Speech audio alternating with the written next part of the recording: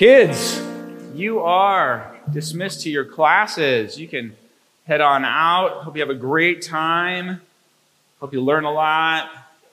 Enjoy one another. It's good. It's the only time running is allowed in the worship center, when you're running out of here. Hey, good to see you again. My name is Dave. I'm one of the pastors here. Today we are continuing our series in the book of Proverbs.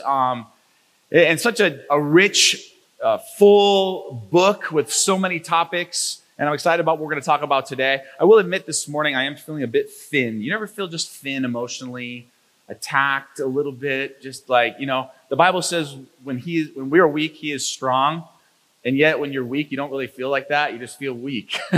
So if a couple of you would just pray during the service, I know there's some prayer warriors in this room, just pray that God's word would permeate and have its way this morning. That would be great.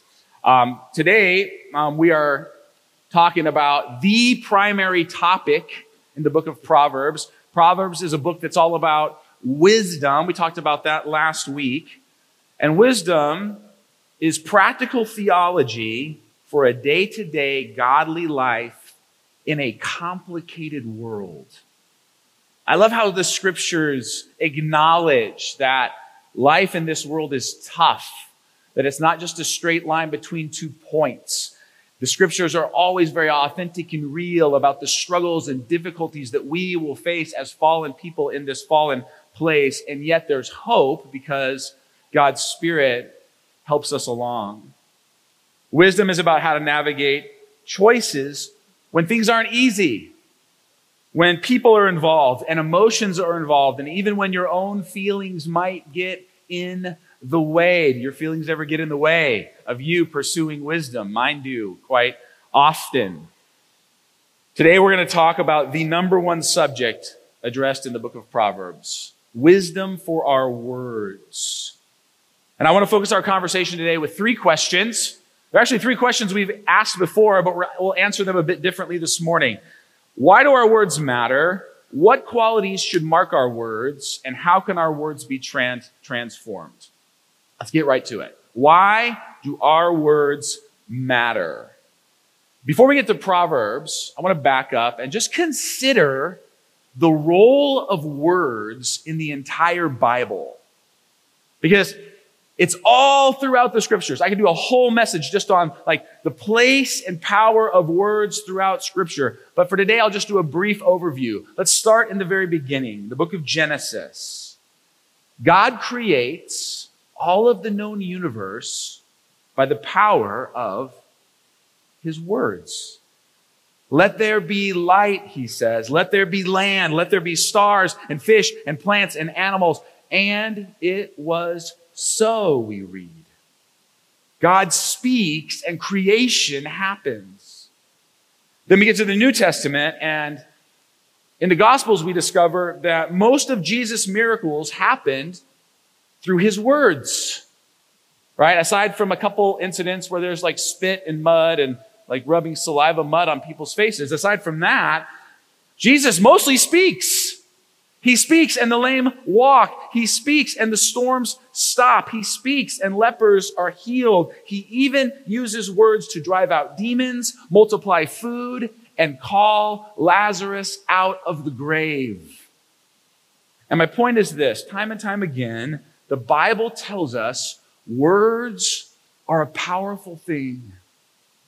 They're powerful when they come from the Creator, and they're also powerful when they come from his image bearers. That's you and me. Listen to this verse from Proverbs 18:21. This is probably a verse that should just be put on our mirrors for every morning. This is a great memory verse. It's an easy one. You can memorize it this morning. Proverbs 18:21, the tongue has the power of life and death. You see, it's not just that our words have impact. We all know that words matter, right? We all know the whole sticks and stones thing is rubbish. We know that. We know that words can help or hurt. We know that words can encourage or frustrate. We know our words have impact, but here's what we often miss: how great that impact can actually be. We know our words are powerful. We just often forget how powerful. This is from James, the book of James in the New Testament. He communicates this way. When we put bits into the mouths of horses to make them obey us, we can turn the whole animal. Or takes ships as an example. Although they are so large and are driven by strong winds, they are steered by a very small rudder wherever the pilot wants to go. Likewise, the tongue, our words, is a small part of the body, but it makes great boasts. Friends, James is telling us that our words are far more powerful than we tend to believe. We've all seen this, haven't we? Maybe some in this room have experienced it personally. Just with words, a reputation is ruined, or trust is severed, or self-esteem is devastated simply by misuse of the tongue. In fact, if I asked you right now, I'm guessing that most everyone in this room would have a story of hurtful words spoken to you. Most of you could tell me a story about a friend or a spouse or a parent, about a time when words damaged you deeply. I've told this story before about how when I was in middle school, my best friend started kind of as a joke calling me Doughboy because remember the Pillsboro Doughboy who would just be his little tummy? I was a little pudgy in middle school. It was just innocent. It's just what 7th grade boys do, right? Deeply, deeply damaging. And he was a good friend. He wasn't trying to hurt my feelings. The power of words. Here's another example of how words can kill. Proverbs 16:28. A perverse person stirs up conflict, and a gossip separates close friends. See, words don't just destroy when they're spoken directly to you or by you to someone else. Words can be damaging when a third party is speaking. Someone says something about another person who's not present, and those words change people's thoughts and opinions about that person. And this happens all the time with subtle little comments. Some of us are experts at being passive aggressive. We've honed that skill over years, haven't we? It doesn't seem like we're being critical, but we're making a subtle point. And we're doing damage. This happens in work offices, in schools, in neighborhoods, in dormitories, churches, in friend groups, in families, sports teams. A friend of mine recently told me about how his daughter went off to college on a track scholarship, and a few of the older girls on the track team who felt jealous and threatened by her started talking trash and spreading rumors about her, and it nearly ruined her college experience. She nearly left school and gave up her scholarship just because of hurtful words. The words of the reckless pierce like swords, Proverbs says. See, when you speak in a thoughtless way, when you speak without really checking the facts, when you just flail your words around and speak without being careful, you end up slicing people open. I found a poem this week about this. A careless word may kindle strife. A cruel word may wreck a life. A bitter word may hate and still. A brutal word may smite and kill. Consider what a great forest is set on fire by a small spark. Again, this is from James. The tongue is also a fire, a world of evil among the parts of the body. It corrupts the whole body, sets the whole course of one's life on fire, and is itself set on fire by hell. How much stronger language can you use? Your tongue can do more damage than you realize. I can't help but think of the kids hiking on that trail in the Columbia River Gorge a number of years ago. Just goofing off. Just having fun. Just being teenagers. One firework. Devastating destruction, friends. Millions of dollars of damage. People's livelihoods and lives altered forever. One little spark. James says, your tongue has that same power. And yet it's not all bad news. You're like, this is the most depressing sermon I've ever heard. This is like my best fire and brimstone. Your tongue can also have positive impact. That same power can be used for good. Listen to the rest of this verse. The words of the reckless pierce like swords, but the tongue of the wise brings healing. Friends, do you know that your words can heal? Your words can bind up wounds, spiritual wounds, emotional wounds. Your words can mend and repair and revive the damaged and destroyed things of our society. People's fears can be set at ease. Their frustrations can be soothed. Relationships can be mended. Trust can be restored. Confidence reestablished, all by the words that you speak. Proverbs 10:11. The mouth of the righteous is a fountain of life. Just think about that imagery. The mouth of the righteous is a fountain of life. Your words can restore and revive and refresh the souls of the people around you. Now, let me tell you where I think your words can have the most positive impact. This is something I share with couples in premarital counseling. So if you've had premarital counseling with me, you've probably heard this before. I'm looking around the room. Most of you have been married too long. That's okay. This is good for you too. When you speak life, when that fountain of life comes out of your mouth and you speak to two I words, two of the most powerful I words in the English language, people's identities and their insecurities. When you speak life into people's identities and their insecurities, your words will have tremendous healing impact. I mean, what mom doesn't just light up when her husband or children say, "You are a great mother"? Why do those words matter so much? Because every mom here has some identity woven into being a mom, right? The same is true for dads, by the way, right? You think about insecurities. Think about where your spouse, your friend, your coworker is feeling insecure, and then you speak encouragement, affirmation into that place. Those words will pack a punch. We see this in the life of Jesus. He does this with Simon. Remember, he's sitting with the disciples. He says, who do you say I am? And Simon says, "You're the Christ." And then Jesus says, "Your name's not Simon anymore. You're Peter. You're a rock, Peter. You're a leader." Jesus is speaking into Peter's identity. He's giving him courage and affirmation to be who God longs for him to be.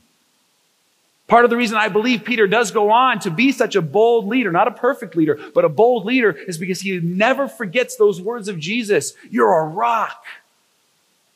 He does it with Zacchaeus. Remember Zacchaeus, the wee little guy up in the sycamore tree? Everyone hated him because he was a tax collector. He was an enemy of the state. Jesus comes along, engages him, and then says, "This man is the son of Abraham." Right? He's one of us. He's part of the people. He's loved. He's God's chosen. You know what he's doing? He's speaking affirmation right into the middle of Zacchaeus' insecurities. Let me ask you this, friends. Do you have a coworker, a kid, a spouse, a parent, a friend who needs you to speak affirmation into their identity or their insecurity? Who needs you in this season to be a fountain of life with your words? The mouth of the righteous is a fountain of life. Question 2. What qualities should mark our words? How do we speak life into people? I want to point out 3 qualities that Proverbs says should mark our words. Here's the first one. We're called to use honest words. An honest witness tells the truth, but a false witness tells lies. Now, when we look at this verse, it seems pretty obvious. And yet, when you get into it, it goes a little deeper still. The word translated in our English language, lies, is actually probably better translated deceit or deception. An honest witness tells the truth, but a false witness spreads deception. In other words, according to Scripture, the opposite of telling the truth is not telling lies. It's trying to paint a false picture of reality. It's not telling the whole truth. It's altering the truth even just a touch. Listen to this definition of deception. An act or statement which misleads, hides the truth, or promotes a belief, concept, or idea that is not true. Deception is not just untruth, but also includes presenting only part of the truth. Now, sometimes what happens in our authenticity addicted, say whatever you feel at every moment society, that's the world we live in right now, right? If you feel it, express it. Just say it. Right now, unabashedly. That's our society. That's our world. But Proverbs actually speaks to this as well. Proverbs says, be honest, and yet, and here's that tension thing that Proverbs does, offers us some tension. It says this in Proverbs 10:18, the one who conceals hatred has lying lips, and whoever utters slander is a fool. Proverbs is saying, yes, be honest. Be honest about your feelings. Don't just hold hatred or anger or bitterness or jealousy in your heart. Don't just pretend everything is okay when it isn't. A lot of Christian cultures adopt this. We're just going to always pretend like the sun is shining and we're so happy because I'm a Christian. And yet when you read the Bible, that's not really the calling. The Bible says, yes, use your words to express your emotions, especially to the Lord. If you ever read the Psalms, just read through the Psalms. Listen to some of the Psalms of David. He is so honest. He cries out to the Lord about some deep, dark stuff. I mean, he expresses some feelings and you're reading it going, I didn't think you were allowed to say that.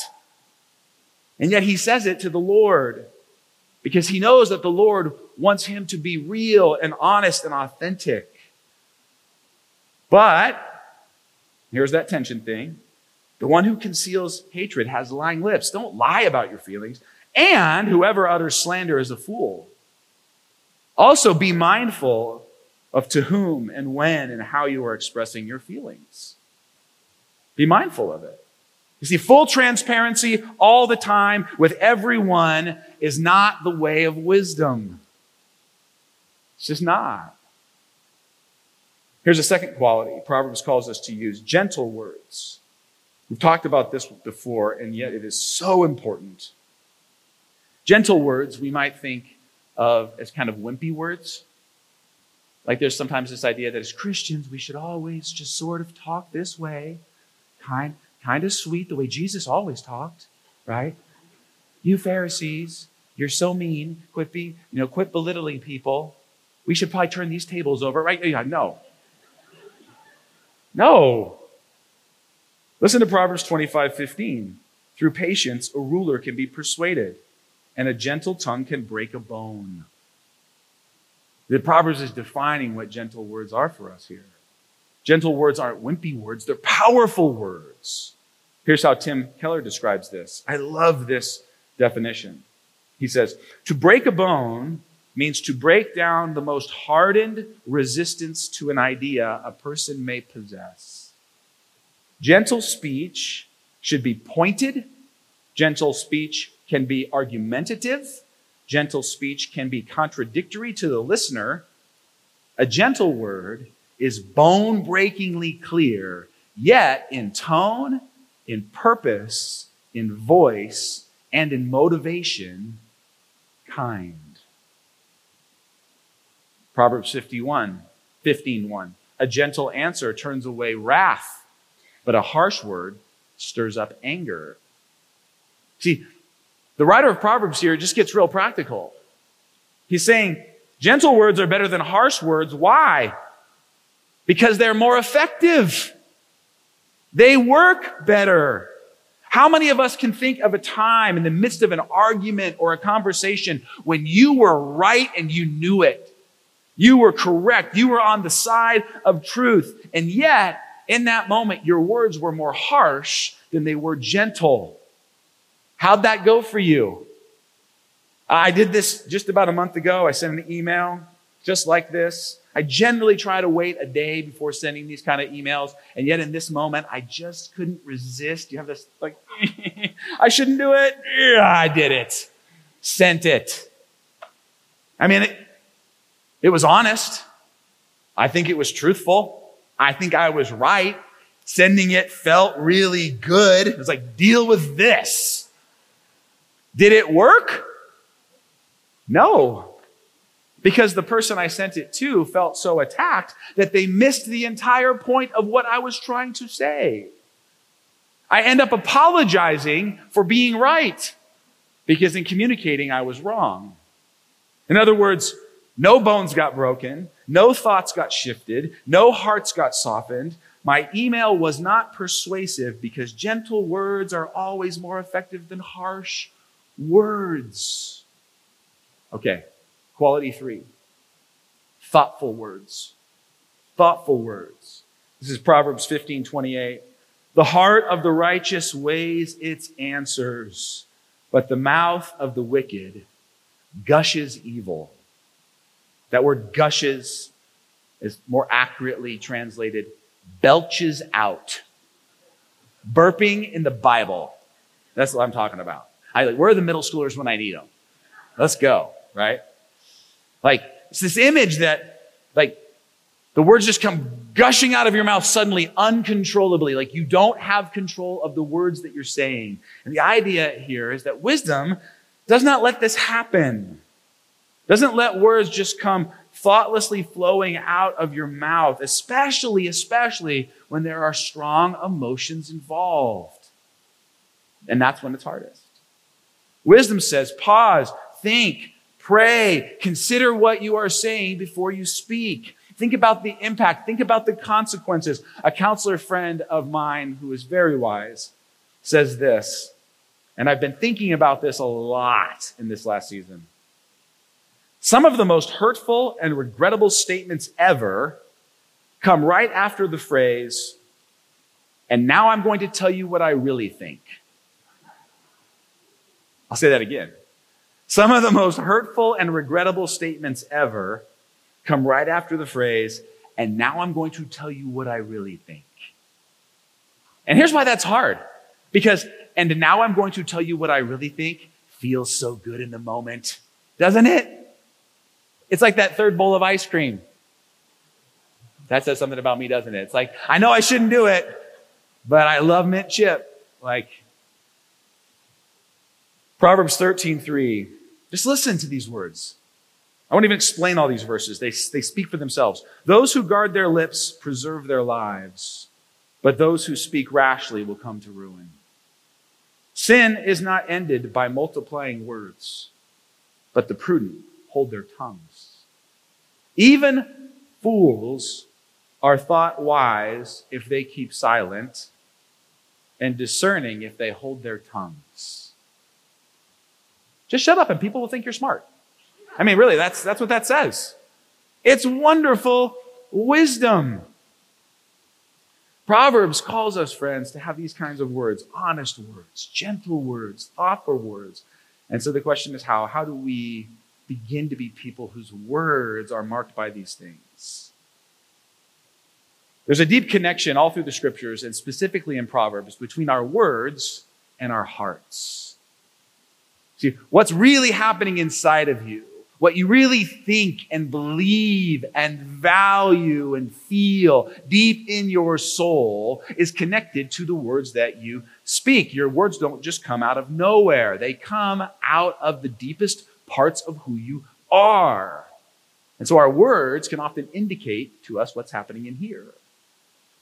But how we change our words is not just by changing our words, it's by changing what's happening in here. Listen to the connections. Proverbs 10:20. The tongue of the righteous is choice silver, but the heart of the wicked is of little value. You see how the words and the heart are connected. The lips of the wise spread knowledge, but the hearts of fools are not upright. The discerning heart seeks knowledge, but the mouth of a fool feeds on folly. One whose heart is corrupt does not prosper. One whose tongue is perverse falls into trouble. This is the same thing that Jesus says, right? What does Jesus say? Out of the overflow of the heart, the mouth speaks. He's saying the same thing as the author of Proverbs, that your words in your heart are connected. And so changing your words requires a changing of your heart. You can go home today and you can be like, you know what? Pastor Dave's right. I listened to that sermon. It was so convicting. I'm going to start saying nice stuff. And you can just work at that. Like, I'm going to change my vocabulary. I'm not going to say that mean thing. I'm going to say a nice thing. I'm going to do this. And yet, friends, that will only last a little while, because over time, your words will shift right back into reflecting your heart. If you want to change your words, you've got to change your heart. And this is why we're here. Because the only thing with the power to change your heart now and forever is the gospel of Jesus Christ. See, the message of the Bible is not try really, really hard to say the right things and then God will love you. No, it's understand deeply how much God loves you, and then your heart will long to say the right things. Your transformed words don't earn God's love.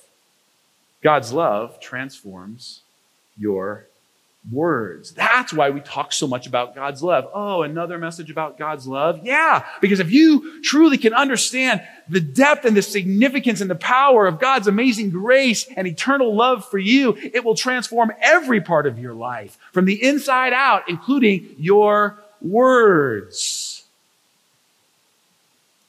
That's why when we gather, we share this meal. That's why the Lord's Supper matters. It's not just a religious exercise. This meal we'll share in just a minute. It's not just something we do at church to kind of feel holy and spiritual and churchy. No, this is a moment where we can physically, in a very tangible way, say, I need that gospel reality, that gospel truth, that amazing grace and love of God deep in my heart and soul again. I need it to start to define me once more. I need it to change me again. I need it to help me become the person whose heart wants to speak words of life. That's why this meal matters. That's why when we gather, we share it regularly, because we're reminded of the gospel, the fact that God loves us so much that he sent his son to die for our sins. The God of the universe hung on a cross and died because he loves you and me so much. That's how extravagant and overwhelming God's love is. And not only that, he went into that grave and got into a big old fight and defeated death on our behalf. The biggest bully on the cul-de-sac has been put down because Jesus went into the grave and kicked his butt. Can I say that in church? I just did it. You see, that's what we remember in this meal. We have been forgiven. God's love lavishly poured out on us, and he has defeated our greatest enemy, death, to restore us into right relationship with him, that we might be called daughters and sons of the Most High God. See, that's the truth that changes our hearts. And those changed hearts change words. So as we go to the tables this morning to get the elements, let me ask you to consider this question. Just as you're getting up and walking to grab the bread and the cup, just think about this. In what situation or relationship do my words need to change these days? In what situation or relationship do my words need to change these days? Just think about that person. You're thinking, you know what? We got to have some different words for them. That situation that you're tempted to gripe about or complain about, but you need to just speak about it differently. One's coming to mind right now. I know it is. That's how the Holy Spirit works. But then take it deeper than that. Don't just think about the person or the situation. Now go a layer down. How in that situation, how in that relationship does my heart need to change? What am I believing deeply inside of me that's causing my words to not be right? And then as we come to this table, we say, God, how could you change me? How could your gospel change my heart for this person, for this situation? Do you need just to infuse some hope? Do you need to infuse some courage? Do you need to infuse some grace? Do you need to infuse some forgiveness?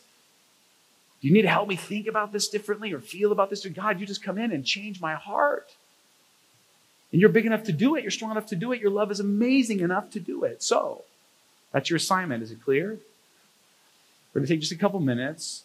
We'll stand together. We'll get the elements. Take them back to your seat. Hold on to them. We're going to receive the elements and take communion together. So, you're dismissed to go to the tables.